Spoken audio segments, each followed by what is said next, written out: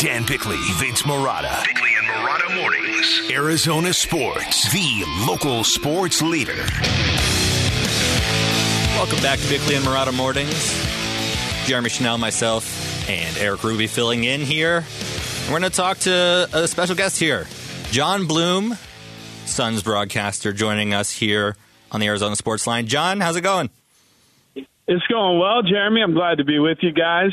Just stepped out of a frenetic volleyball tournament here downtown at the convention center where my youngest has been playing. This is 3 straight days of it. So if I don't hear you, it's not because I'm not paying attention, but it's because all of the teenage screaming that has entered my lobes over the last 3 days has actually made an impact on my long-term hearing.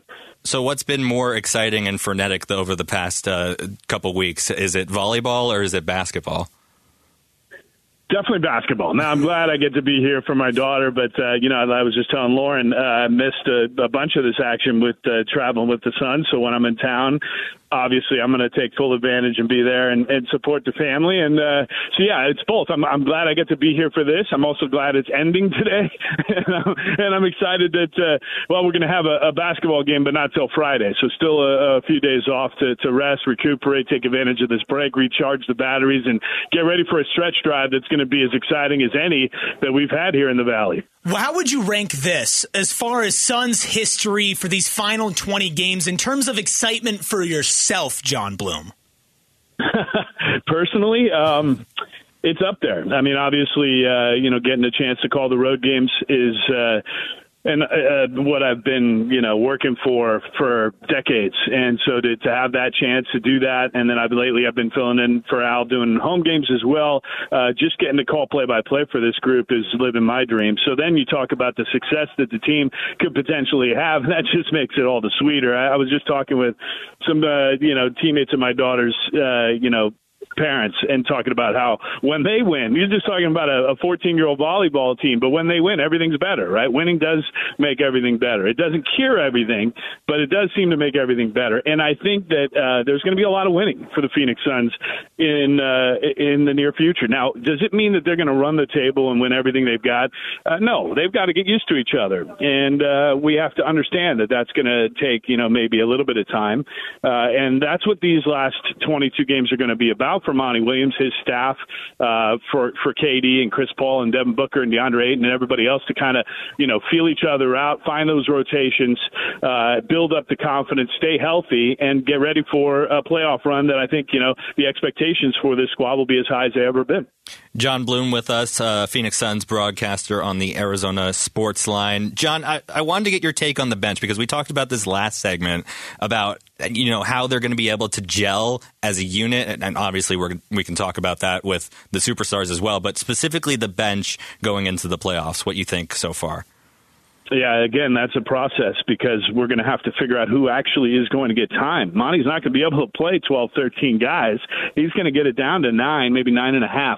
That's not a half person, but that's, in the rotation where one guy might play, some games, but not every game. You're not going to 10 deep. I think that's his goal for the playoffs, but I think it's going to be a process over these next, couple months to figure out exactly what that looks like. There have been guys that have stepped up this year that you probably wouldn't have expected before the season started to be in a playoff rotation.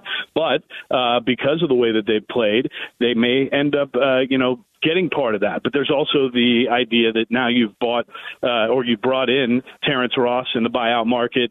There's a potential that you bring somebody else, and I don't know if that's going to happen or not. But, Terrence Ross is a guy that immediately saw a role when he got here. I don't know if that means that he's going to have that role in the playoffs. And I think Monty Williams is still trying to figure all that as well because you still have Cam Payne and Landry Shamet that you're yet to bring off the injury list. And those are two guys you definitely expect to be in your rotation. How many, if any, do you have coming off the bench as playoff locks right now? People that you look at and you say that person will be getting run for the Suns come playoff time. Yeah, I think it's hard for me to peg that down, Eric, because things have changed so dramatically. It's been a dynamic lineup all year long. Monty and his staff have looked at matchups, but they've also obviously had to deal with the injuries. So because they've been limited to certain groups, they've ended up giving maybe some guys more time than they expected. And because of that, they might actually give it more thought with regards to whether or not they're going to enter that rotation. So can I give you a solid number right now, Eric? I know it's a bailout. I'm totally bailing out on this one because I don't know. I mean, it's also way above my pay grade to make those decisions, but I will say that I think they have a lot of good choices to make. And frankly, the one that matters most potentially to me is Cam Payne.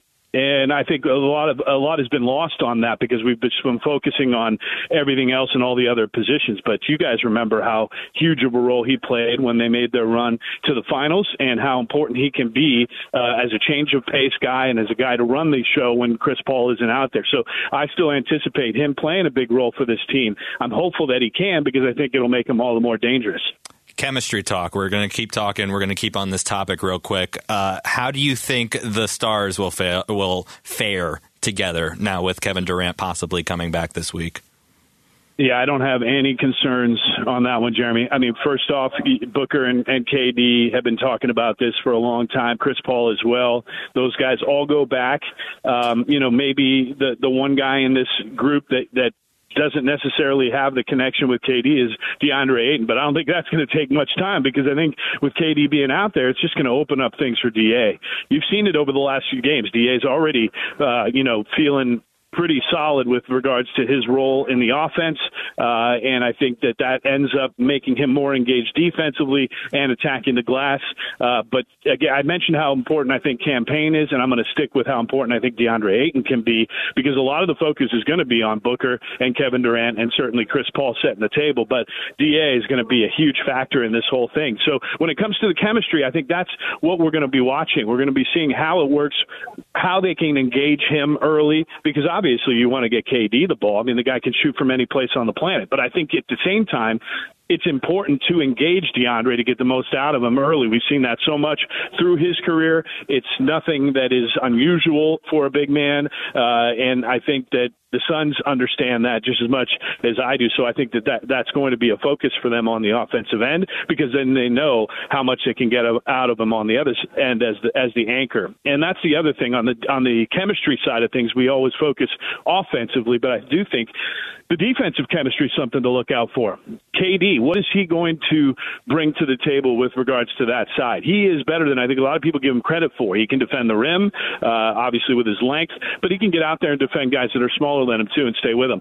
Not as much as he could when he was younger, but he still can. So I'm excited to see what that element is for this defense as well because, again, Devin Booker, an underrated defensive player. Chris Paul, a guy that's going to get steals. He quickly moving up the ranks. He passed Michael Jordan in his last game, so he's now third all-time in steals, and he can still do it. He doesn't obviously have the foot speed that he had as a younger player, but he still is effective on that end. And then you got to have the big fella, engaged, and we're going to have to wait and see who that fifth starter is that kind of fills that gap.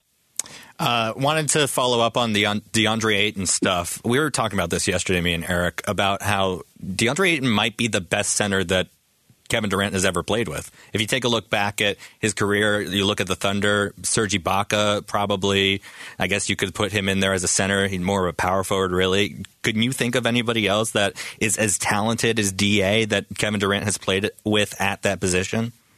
No, it's a great point.